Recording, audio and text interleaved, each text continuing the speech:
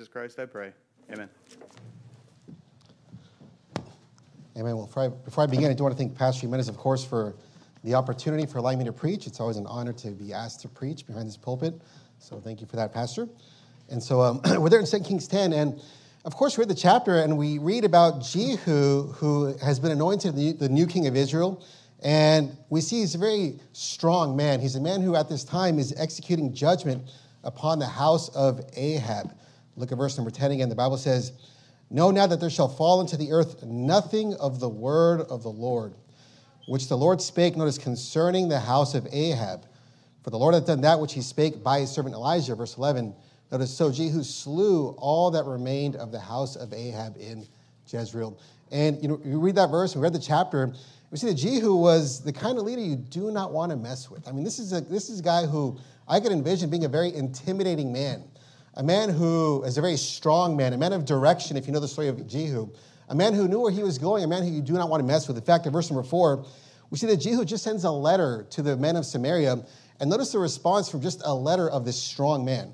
In verse number 4, it says, notice, "But they were exceedingly afraid." Notice, just from a letter. "They were exceedingly afraid and said, Behold, 2 kings stood not before him. Notice, how then shall we stand?" Notice the strength of this man, Jehu. And as we read the chapter, through his travels, there's an interaction that I want to focus on tonight. And it's the interaction he has with Jehonadab, the son of Rechab. And I want to focus on this story tonight and preach a sermon on getting on board the Christian life. I want you to notice in verse number 15, it says, "And when he was departed thence," and at this time, Jehu is on his way to really cleanse the nation of Israel. He's on his way to kill the worshipers of Baal. It says, "And when he was departed thence," in verse 15, notice, "he lighted on Jehonadab, the son of Rechab, coming to meet him. And he saluted him and said to him, Is thine heart right as my heart is with thy heart? And Jehonadab answered, It is. It says, If it be, he says, Give me thine hand." And, this story has always stuck out to me, in the Bible. And the verse ends there, "And he gave him his hand, and he took him up to him into the chariot." So get the picture here. Here you have Jehu, a man of direction, a man of strength, a man who knew where he was going. He's riding in his chariot. He's going to kill the worshipers of Baal, cleansing the nation of Israel. And he just happens to come across this man, Jehonadab, who is coming to meet him. And he asks him this question. He says, "Is thine heart right, Jehonadab, as my heart is with thy heart?" And Jehonadab says, "It is. Look, my heart is right." And Jehu asks this question, or he says this. He says, "If it be, if your heart is right, Jehonadab," he says, "Give me thine hand." And I just get the picture of this strong man looking down on Jehonadab, saying, "You know what? If your heart is right with me, then I want you to give me thine hand." And here we see, notice, that Jehonadab gave him his hand. I can see the interaction of this man just reaching out to him. And it says here, "And he took him up into the chariot." See, we have Jehu saying, "You know what? Get on board with me. Get on the agenda with me. Come join the battle of the Lord with me." And Jehonadab, he got on board the chariot. He was on that chariot. And I want to use this story to preach a sermon on getting on board the Christian life. And, praise God that our church is getting, new visitors every week. New people are joining the church, and it's great to see, new people are joining. And the message to you new people would be, get on board the Christian life. Don't just let it be this phase that you try out for a little bit. Decide, I'm going to get all the way in. I'm going to reach my hand out, get onto that chariot, get on board the Christian life. And you might be sitting here saying, I've been here for months, maybe even years. But you know what? You can be sitting in a church but never really be on board the Christian life. I'm sure there's people who may be faithful to church, but they never really get fully into the life of a Christian. And the message to you would be, get on board the Christian life. What does it mean? How do you get on board the Christian life? And there's just 4 points I want to look at. And the first point is getting on board the Christian life means getting involved. Getting on board the Christian life means getting involved. You in your life, you got to be a person who is involved in your own life, meaning you're not just sitting back and doing nothing. In verse number 15, I want you to notice in verse 15, we see that Jehonadab was the one who was actually looking for Jehu. 2 Kings 10:15 says, "And when he was departed thence," the word he there is Jehu, it says he lighted on Jehonadab, the son of Rechab. Here we see Jehu just came upon him by chance on Jehonadab. But notice what Jehonadab was doing. It says, notice, coming to meet him. See, Jehonadab was on his way to meet Jehu. And, the Bible doesn't really say why he was going to meet Jehu. I don't know. I would guess it's because the nation of Israel, they've had some wicked leaders. And I'm assuming that Jehonadab was kind of sick of the weak leadership that was not following the Lord. They weren't doing what's right. And he was looking, maybe he heard that Jehu was proclaimed king, and he wanted to support a godly king. But here we see that Jehonadab, he was looking for Jehu. He was searching for something. And it just so happened by chance that Jehu found Jehonadab. And it's the same thing for us. The reason that, I'm in this church, some of you got saved, is because we were searching for something. We're searching for the truth. And somehow the truth presented itself to us. And in verse number 15 again, he lighted on Jehonadab, son of Rechab, coming to meet him, and he saluted him and said to him, "Is thine heart right as my heart is with thy heart?" And Jehonadab answered, "It is." And he says, "If it be," he says, "give me thine hand." You say, what is that? That is an opportunity. Jehonadab was searching for Jehu. Jehu found him. And Jehu says, you know what, if your heart's right, I want you to give me your hand. And what is that? That is God giving Jehonadab an opportunity. And look, you in your life, you may be searching for something because of the circumstances in your life. I know I was for me. I know this is why people come to church and praise the Lord for it. It's because they're searching for something and God shows up to them. They say, you know what, I want you to come alongside me. I want you to get on this chariot. And he extends the hand. You say, what is that? That is an opportunity for you to get involved. And Jehonadab, what does he do? He decides to get involved. It says, and he gave him his hand, and he took him up to him into the chariot, verse 16, and he said, notice, come with me. He's saying, join me. And look, in this church, this is what we do. This is what our pastor does. People walk into this church, and he extends his hand. He says, give me thine hand. Let me give you an opportunity to get involved into the work, to get involved in the things of God. And the truth about the Christian life is that the Christian life is not a spectator sport. The Christian life is a life of activity. It's a life of getting involved. You see, what does it mean to get on board the Christian life? It means you got to get involved in the Christian life. Keep your place in 2 Kings 10 if you would go to Ephesians chapter number 2. Ephesians 2. If you go to the New Testament, you have Matthew, Mark, Luke, John, Acts, Romans, 1st, 2 Corinthians, Galatians, Ephesians chapter number 2. You say, how do I get on board the Christian life? You got to get involved. Ephesians 2. You got to look for opportunities to get involved. And look, we live in a world of spectators. And look, this is true because, even for me, many of us will attest to the fact that before we got saved, we just completely wasted our life because we just didn't know what the Bible said. We didn't know what we should be doing. And look, we live in a world of just spectators. Tonight, what are millions of people doing at home tonight? They're just sitting on their couch, just spectating, just watching a box, right? People out there, their families are in ruins, and they're not involved in doing something about it. They're just watching it happen. They're watching their kids go by the wayside. They're watching their marriages collapse. They're watching their health go by the wayside. And we live in a world of just being a spectator. But the Christian life is a life of activity, a life of actually doing something, not just sitting around, but actually being involved. Ephesians 2, look, verse number 8, famous verses. Ephesians 2:8, the Bible says, of course, for by grace are ye saved through faith. And that not of yourselves, it is the gift of God. Verse 9, not of works, lest any man should boast. And there we love those verses because, of course, that speaks to the fact that salvation is not by our parts. It's not by our work. We don't do anything to just get ourselves saved or keep ourselves saved. It's nothing that we do, and we love those verses. But notice, we're not saved to spectate. We're not saved to sit. In verse number 10, for we are, notice, his workmanship. And what we want in our lives as Christians is for God to work in our lives and to help improve our lives. I mean, I would assume that's why you come to church, because you want to hear what the Bible says, because you want to know how you can improve your home, you improve your life, improve whatever circumstances you are, so you can become a better person for the Lord. It says we are his workmanship. But notice, created in Christ Jesus, it says unto good works. See, it's not just enough for us to sit back and watch the show. Watching a football game is not going to make you a great football player, right? Just watching the Food Network is not going to make you a great chef, right? Just sitting back and just spectating the Christian life will not make you a good Christian. It says we're created, notice, for unto good works, You say, why? Which God hath before ordained that we should, notice, walk in them. That's a life of action, walking. See, we're not saved to spectate. We're not saved to sit. We're saved to serve. And you, as a Christian, got to be looking for opportunities. When the hand comes out, when Jehu comes out and says, hey, give me thine hand, join me, get on this chariot, you got to just take that hand and join him on the chariot. And look, every week there's an opportunity to get involved. Look, there's going to be an opportunity on Wednesday night at 7 p.m. to get involved in the things of God. There's going to be an opportunity on Thursday and Friday for the men, Saturday for the men, to get involved in the work.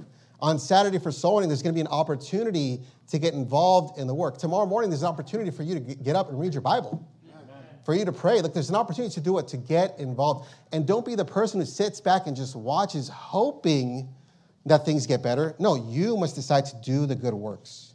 Why? That we should walk in them. You're in Ephesians 2. Keep your place in Ephesians 2, but go to Philippians 2. Next book over, Philippians chapter number 2. You see, how do you get on board the Christian life? You got to just get involved. And look, our church is chock full of opportunities to get involved. And there's no reason why everyone isn't involved, doing something. If Philippians 2, look at verse number 12, the Bible says, wherefore, my beloved, as ye have always obeyed, not as in my presence only, but now much more in my absence, it says, notice, work out your own salvation with fear and trembling. See, the salvation that you have, you shouldn't just have it there, just sitting there, just doing nothing. No, God wants you to work out that salvation. Take what you've been given, the Holy Spirit of God, and work it out and apply it in your life. Why? Because, look, the Christian life is a life of activity. And church, like Jehu, will come along and they will give you that opportunity. And that's what you got to see church as. This church is the chariot where, our pastor comes out and says, just give me your hand. Get on board with the work. Get on board with what God wants you to do. And that's our chance to get involved. Go back to Ephesians 4 if you go to Ephesians 4. Ephesians 4, you see church, like Jehu, will give you the opportunity to get involved. And here we have Jehonadab looking for Jehu. And let's say Jehu came to him and said, you know what, you're looking for me? This is your chance. This is your chance. Will you come with me? And look, people desire to get better in life. I mean, if we were to ask the room, hey, do you want to be a better Christian? Do you want to improve your marriage? Do you want to improve your children? Do you want to improve your life as a person, at work, just in general? Everyone's going to say, yes, I do. But week after week, the hand comes out. Will you join me into this chariot? Will you get involved in the work? And, sadly, some people say no. Some people refuse. And they miss the whole reason why we even have church. Ephesians 4, look at verse number 11. The Bible says here, it says, and he, of course, the context is referring to Jesus in Ephesians 4:11. And he gave some apostles and some prophets and some evangelists and some pastors and teachers. It says, notice, for the perfecting of the saints. It says, for the work of the ministry. It says, for the edifying of the body of Christ. And here in verse 12, we see that God has given us a pastor, our church. Why? To perfect us. Because the truth is, look, there's areas in my life and your life that are just completely lacking. There's areas that we need to work on in our lives, that we're just incomplete. And God has given us our pastor to preach the word of God, to help us, to give us this church, a body of believers, to encourage us, exhort us to do good works, to make us a better person.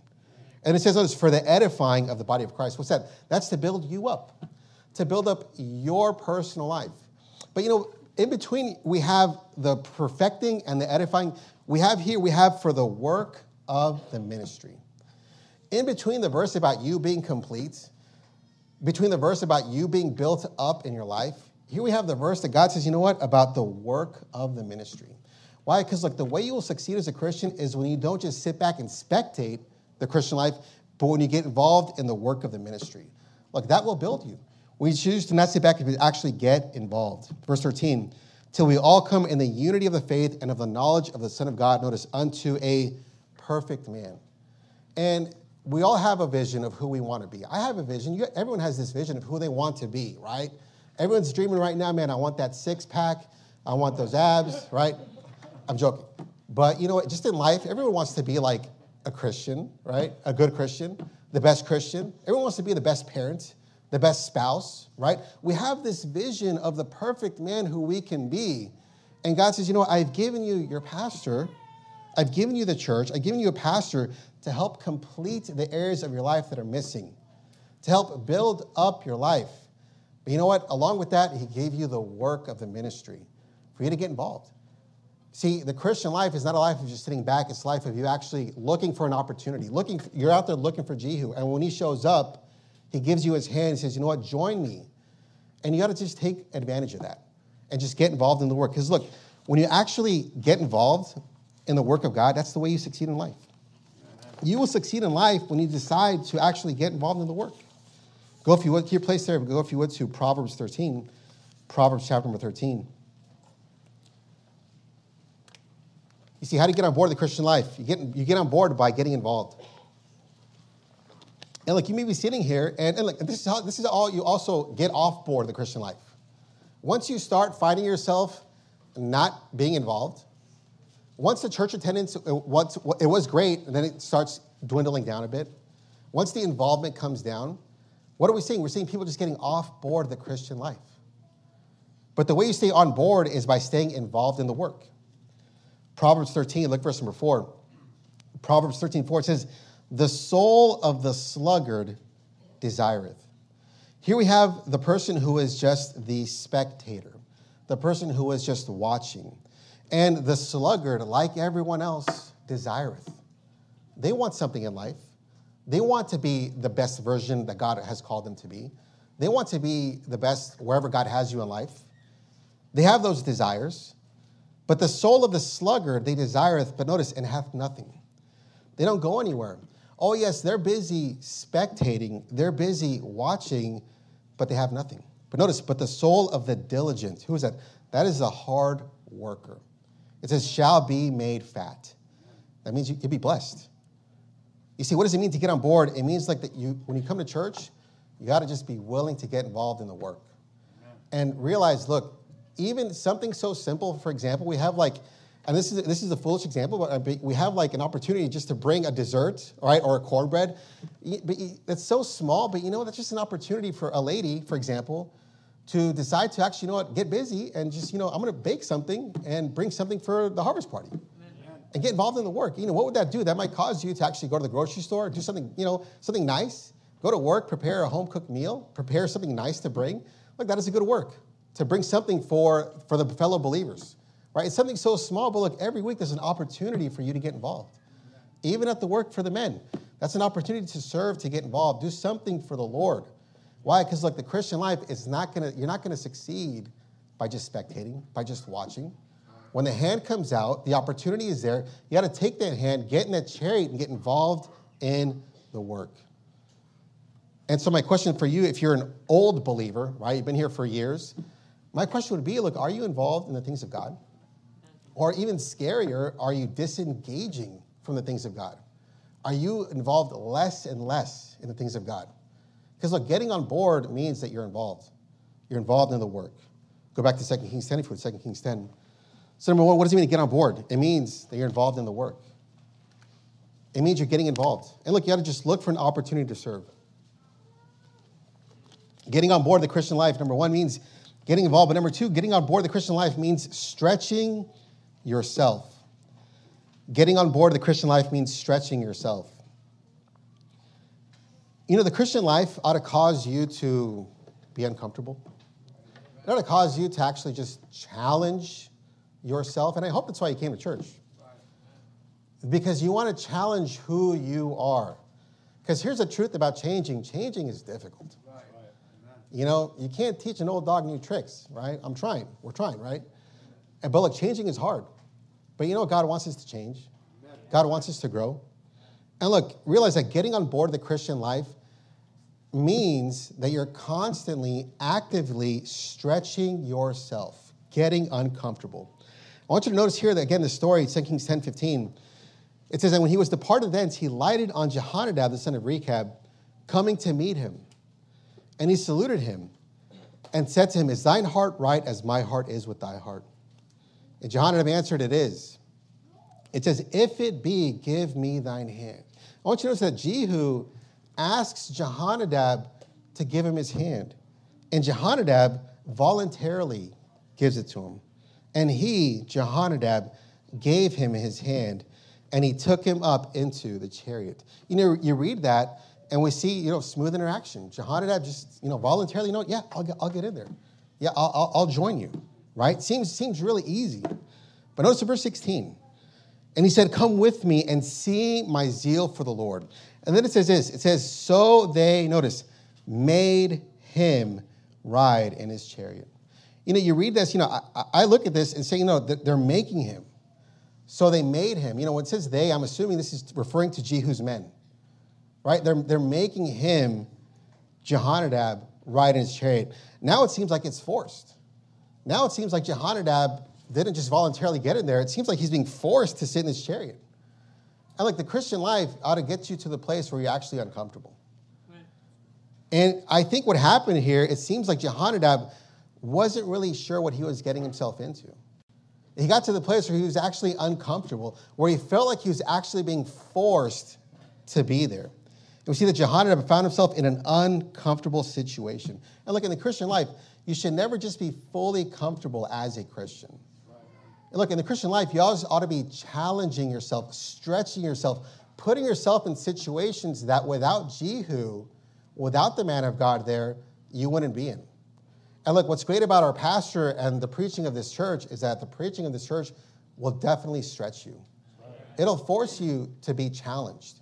But if you decide to be comfortable, to just not want to change, look, you're going to stop growing. You're going to stop stretching yourself, and you're not being on board with the Christian life. Why? Because the Christian life is a life of growth. And guess what? Growth is difficult. Growth is challenging. In verse 17, and when he came to Samaria, Jehu, slew all that remained unto Ahab in Samaria. So he destroyed him according to the saying of the Lord. And I think Jehonadab found himself in an uncomfortable place because maybe he just wasn't used to it. He wasn't a man like Jehu, but you know what? He came alongside him, and he was uncomfortable, but you know what? That's okay. In the Christian life, when you get on board, you ought to expect to feel a little bit uncomfortable. Key place to go back to Ephesians 4, if you would, Ephesians chapter number 4. Go to Ephesians 4. And I think this is the beauty. I feel like this is the beauty of our church, is that, you know, the preaching of this church, the preaching of our pastor, it will cause you to make a choice to change or not to change. And you know what you find, I mean, I don't know, this is maybe just what I perceive, is that when people just choose to not change, they tend to get mad at Jehu. They tend to get mad at the preacher. Right? But the reality is it's not the person, it's the Bible. It's the Word of God. The Word of God wants you to change. The Word of God wants you to grow. And so let's be honest and say, you know what, it's not the pastor, it's not the preacher, I'm just not on board with the Christian life. We decide to stop changing and stop growing, stop stretching ourselves. And look, the truth is none of us have arrived. There's areas we all need to grow, we all need to work on. But be the person who's willing to just live a life of change in the sense that you're always growing. Not changing in doctrine, not changing what we believe, but a life of growth. Ephesians 4:22, the Bible says they put off concerning the former conversation, verse 22. It says, the old man, which is corrupt according to the deceitful lust. It says that you put off. You got to change, take off what? The former conversation, the old man. The life that you used to live, right? And this is the hard part about the Christian life is that, you know, it's all exciting when it's new and it's fresh. But then you realize, oh man, the Bible doesn't line up with my life. And then you get to this place where I better change either what the Bible says or what I say, right? And so the Bible says here, look, we got to change the way you live. Put off the conversation, the former conversation, the old man, which is corrupt according to deceitful lusts. Notice in verse 23, and be renewed in the spirit of your mind. Not just change how you live, but also change how you think. Amen. Right? See, the Christian life is a life just a change of growth. It's a life that should be challenging you. And look, thank God for a church that does challenge you, that pushes you to a limit that, you know what, it can be uncomfortable. We're like, man, I voluntarily showed up to this church, but now I feel like I'm being forced to change. Now I'm being forced to sit in this chariot. Now pastor's making me sit here. No. Maybe you've come to the place where you have to make a choice to stretch yourself and grow as a Christian. And be renewed in the spirit of your mind. Notice, and that ye put on the new man. Become somebody else. You know, there's things about us that we don't like about it. There's things I don't like about me, All of us have things we know, like, man, I wish I could change this in my life, right? There's areas we need to grow on. Put on the new man, which after God is created in righteousness and true holiness. In verse 25, wherefore putting away lying, speak every man truth. Notice the change in how you live, the change in how you think, the change in how you talk. Look, these are areas that you as a Christian should constantly be growing. You shouldn't have the same mouth you had before you got saved. You shouldn't have the same mentality that you had before you got saved.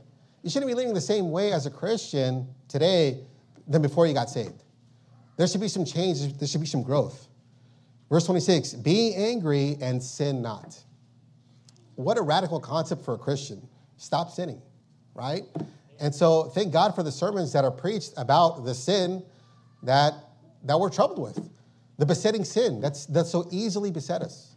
And also the weights that don't seem sinful, but they can knock us off the Christian life. And so what does it mean to get on board? It means that, you get to the place that, you chose to be there, and sometimes, it's going to feel uncomfortable. But that's okay. Why? Because, look, the Christian life is a life of growth, and growth is challenging, and growth is hard. But praise the Lord, because God wants to make us a better person. Go to Philippians 3. Key place in Ephesians. And look, just in general, one thing I appreciate and admire about our pastor is that the man is always stretching himself. He's a man of constant growth. And look, that's a great quality to have, where you're just constantly improving yourself, constantly growing. Philippians 3, look verse number 12. And this is a godly attribute to have, by the way. Not as though, Philippians 3:12, I had already attained. Either we're already perfect. Notice, but I follow after. Paul would say, I'm not someone who thinks I've made it as a Christian, that I'm complete. He says, no, but I follow after. If that I may apprehend that for which also I am apprehended of Christ Jesus, verse 13. Brethren, notice, I count not myself to have apprehended. He's saying, look, I'm not considering myself someone who's arrived in life. But this one thing I do, forgetting those things which are behind and reaching forth unto those things which are before. A life of just looking ahead and constantly growing. He says, I press toward the mark. And look, when you press towards something, guess what? There's going to be some resistance. Whether from your flesh, whether from your family, whether from just the people in your life, there's always going to be resistance when you want to grow. But the Apostle Paul says, I'm still pressing toward the mark. I'm still moving forward. Even though, yes, it's going to be challenging, but you know what? I'm not there yet. I'm not to where God wants me to be. I press toward the mark for the prize of the high calling of God in Christ Jesus.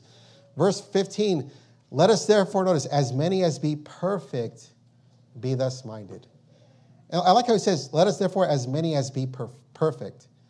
It says, be thus minded. I want you to think like me, is what he's saying. I want you to have this mentality of constant growth. That yes, as you press forward, there will be resistance. But you will choose to stretch yourself as a Christian. You will choose to constantly be growing, constantly be improving, constantly be reaching forth unto those things which are before. You see why? Because the Christian life is a life of stretching yourself. And don't get to the place where you're so comfortable in the chariot that you're just comfortable. And so you got to just take heed of your own Christian life in the sense that, you should always be challenging yourself. Go back to 2 Kings 10, if you would, 2 Kings 10. And, I've already mentioned it, but you know what Jehonadab needed? You know what you and I need? The only way that you're going to grow, and I'm going to grow, what you and I need is we need a Jehu in our life to push us. We need a pastor who's pushing us for constant growth. And thank God we have a pastor who's constantly pushing us to grow, challenging us, stretching us. 2 Kings 10:15, notice, and when he was departed thence, he lighted on Jehonadab, the son of Rechab, coming to meet him. And he saluted him and said to him, is thine heart right as my heart is with thy heart? And, you see the leadership here of Jehu is that he's willing to give Jehonadab his heart. He's saying, like, my heart's with you. Is your heart right like my heart's with your heart? He's saying, I'm willing to help you. And Jehonadab says, it is. He's saying, I want the help. I want your heart. He says, if it be, give me thine hand. And he gave him his hand, and he took him up into the chariot, verse 16, and he said, come with me, notice, and see my zeal for the Lord. You know, I think Jehu here had some zeal for the things of God.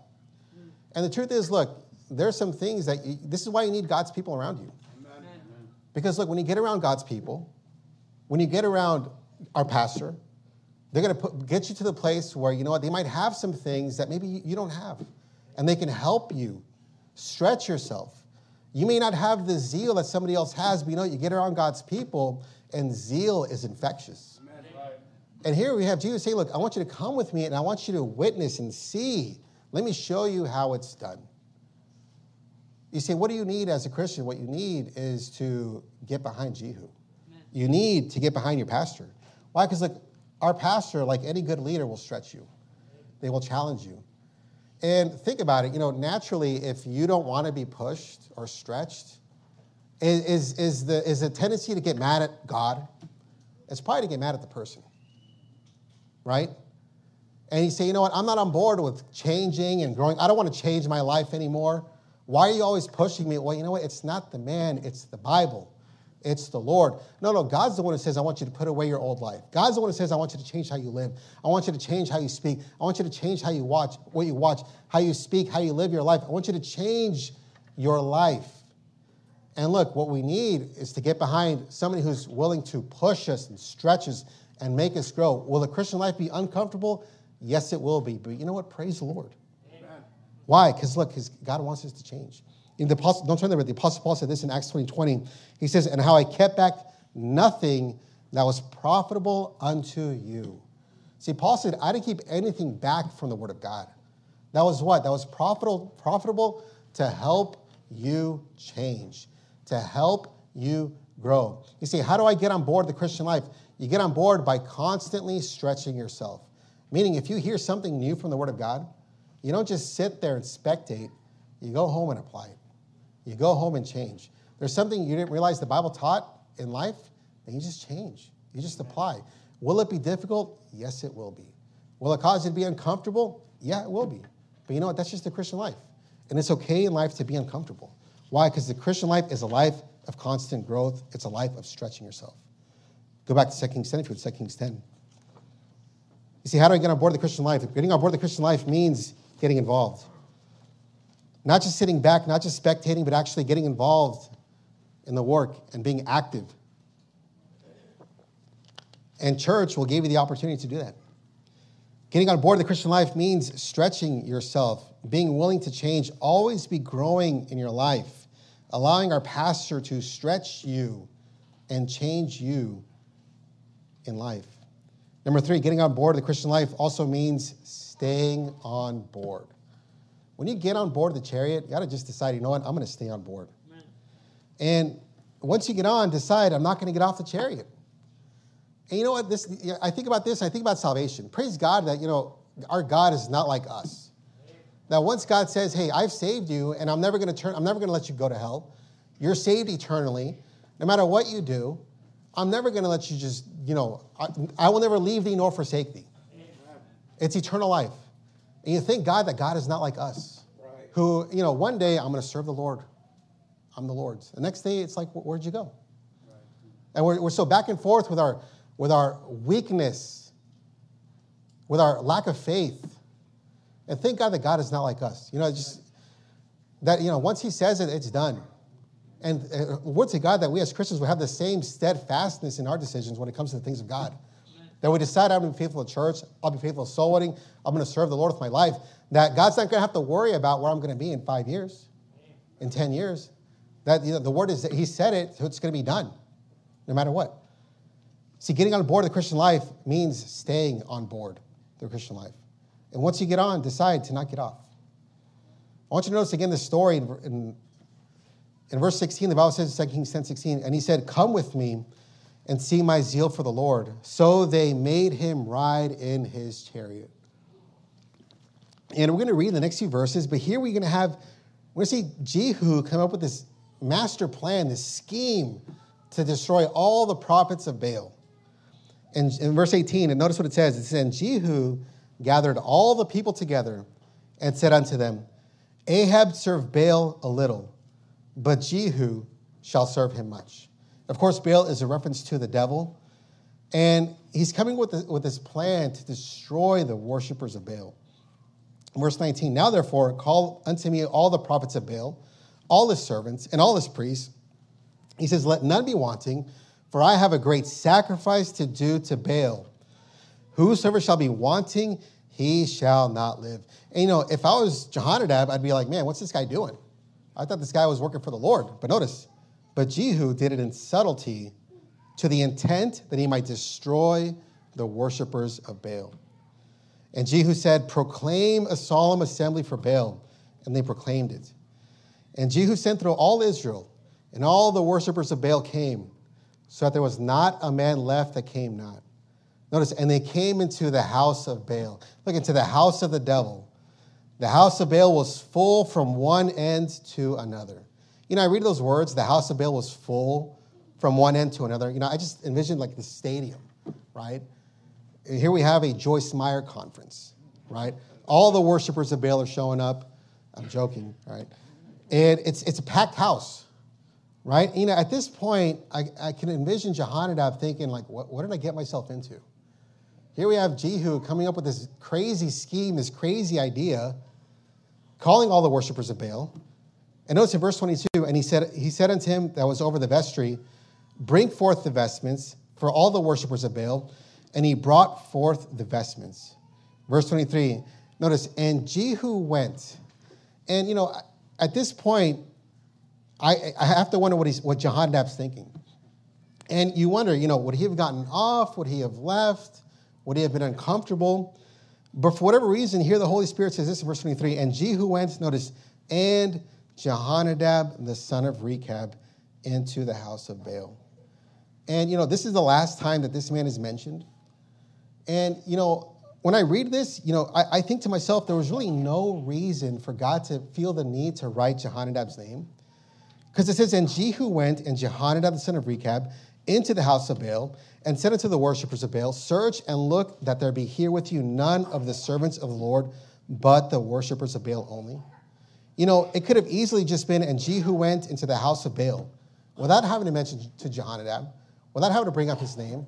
And you say, why would God bring up his name just as a random fact? Well, you know what? I don't know, but I believe it's just to highlight the fact that this man was still there, that this man decided not to get off the chariot. And just to highlight, yeah, Jehu was there and all his men, and Jehonadab, the son of Rechab, he was still there. You know what Jehonadab didn't do? He didn't get off the chariot. Was he uncomfortable? Was it new for him? Was it different? Was it who he was? It was probably uncomfortable, but you know what he didn't do? He didn't leave. He didn't depart. He chose, I'm going to stick it out. I'm going to just get behind this man and not just leave him. Not just get off the chariot, not just get off board of the chariot. And I think God highlights the fact that this man, when he got on, he stayed on. In verse 24, and when they went in to offer sacrifices and burnt offerings, Jehu appointed 80 men without and said, if any of the men who I have brought into your hands escape, he that letteth him go, his life shall be for the life of him.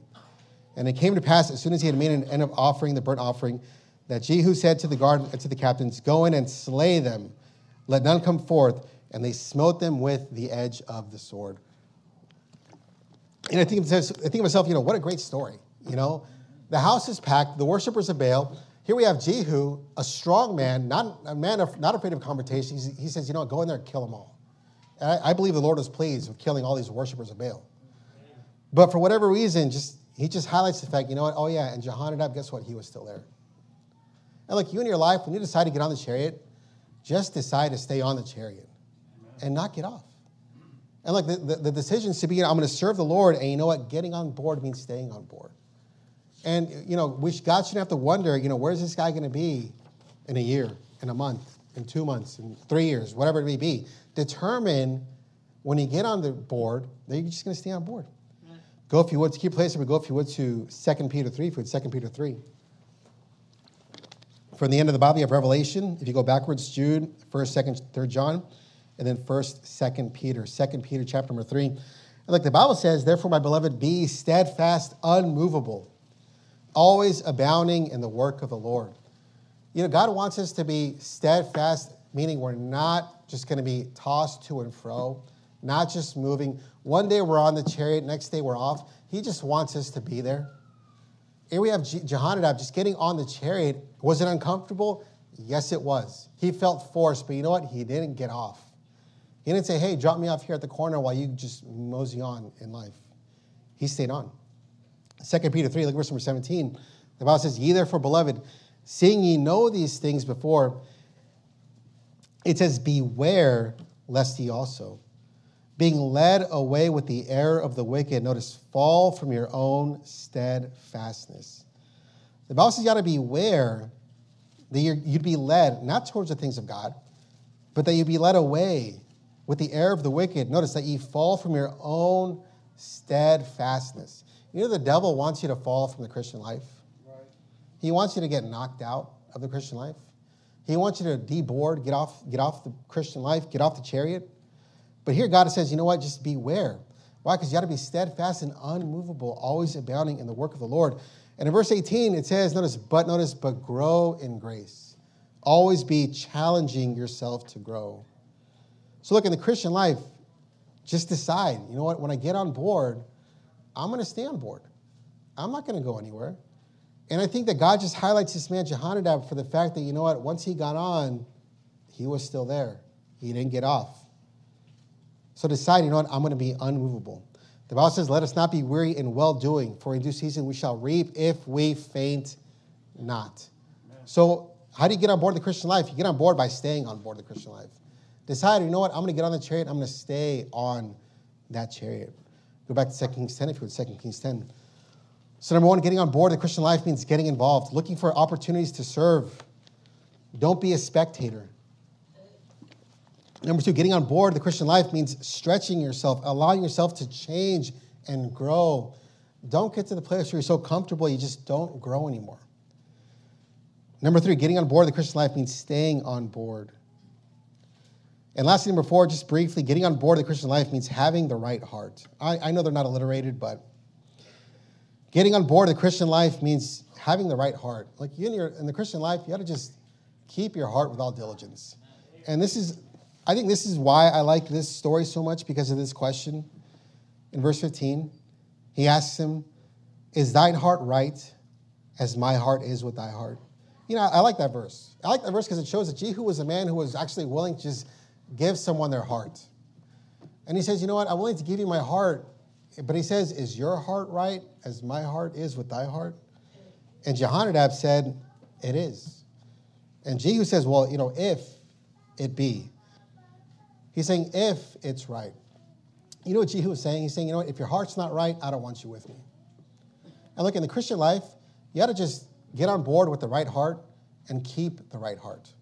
And look, it's easy to get on board with the right heart, but it's a lot harder to stay on board with the right heart. He said, if it be, give me thine hand. You know what this church needs? We need people who have a right heart with the Lord.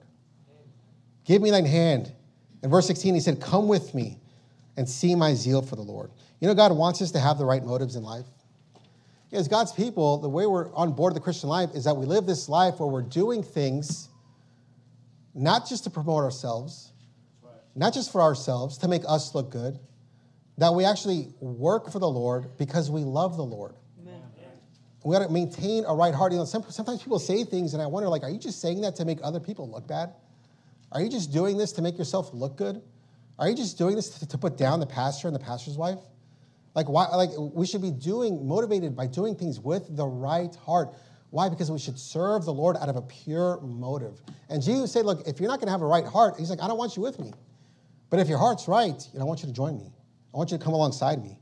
And look, this church is striving together in unity for the faith of the gospel. And look, so as God's people, we should maintain a right heart. Joshua 24, don't turn there, but Joshua 24:14, the Bible says, now therefore fear the Lord and serve him in sincerity and in truth. You know, as God's people, we should serve out of sincerity because we love the Lord. Everything we do should be because of our love for God. Amen. And, you know, that would cause us to treat other people nicely, to have more respect for other people, to take care of other people, to not say things to try to put other people down, to make ourselves look good, to lift up ourselves, to promote ourselves. We should serve the Lord with a pure and sincere heart. And Jesus is saying, look, if you don't have a right heart, then I don't even want you with me. The Bible says, serve the Lord in sincerity. Go to Proverbs 21 if you go to Proverbs 21. Getting on board the Christian life means having the right heart.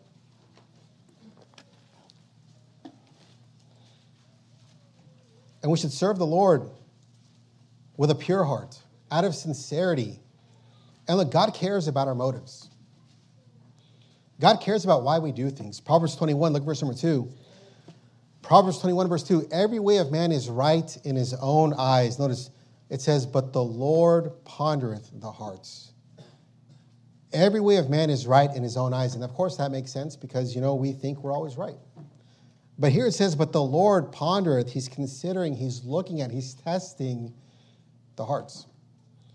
You say, does it matter how I do things? Yeah, your motives matter. Does it matter if I have a right heart? Yes, your heart matters. And when you get on board the Christian life, determined to get on board with the right heart, we got to just maintain a right heart and do things out of sincerity and truth.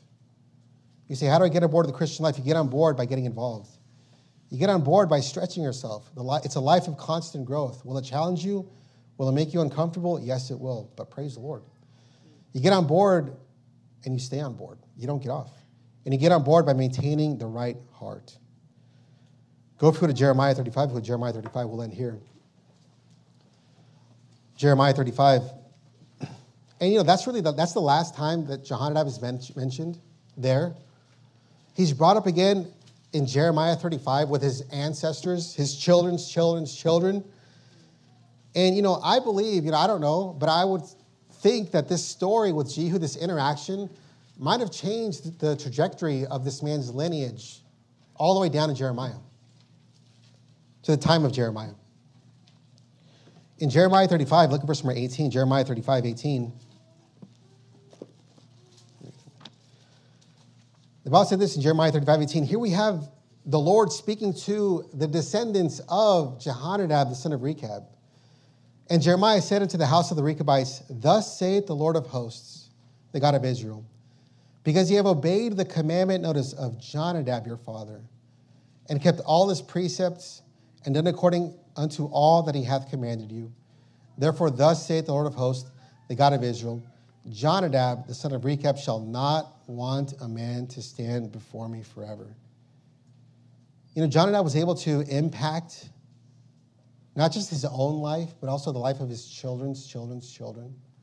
He influenced them all the way down, even here to the time of Jeremiah, where his descendants were obeying Jehonadab's word, doing what God wanted him to do, teaching them the ways of the Lord, and the Lord was pleased with it. And you say, what's going to happen if you decide to get on board the chariot, get on board the Christian life? When you actually get on board and decide to actually not just sit there, but actually get involved, not just sit there, but actually stretch yourself and change, not just sit there, but actually stay on board, serve the Lord with the right heart, it may be that can be the deciding factor that will change the trajectory of the rest of your life. So in your life, decide that this Christian thing is not something you're just going to try out. But when you get on board, you're going to get fully on board and stay on board. Why? Because look, it could impact your life to you don't know when. So decide to just get on board and stay on board in the Christian life. Let's close in prayer. Heavenly Father, I thank you for this evening, God. I thank you for your word and for our church. And I pray that you be with each and every one of our lives, dear God. And I pray that you help us all to be pleasing in your sight, to always be growing, Lord. And I just thank you for our pastor and our pastor's wife and the great examples that they are to us all. And I pray that you help each and every one of us to love you more and more, to obey you more and more, to fear you more and more. And I just thank you for your mercy and your long-suffering towards us. And I just pray that you bless our church, bless our lives, God. We love you. In Jesus' name pray. Amen.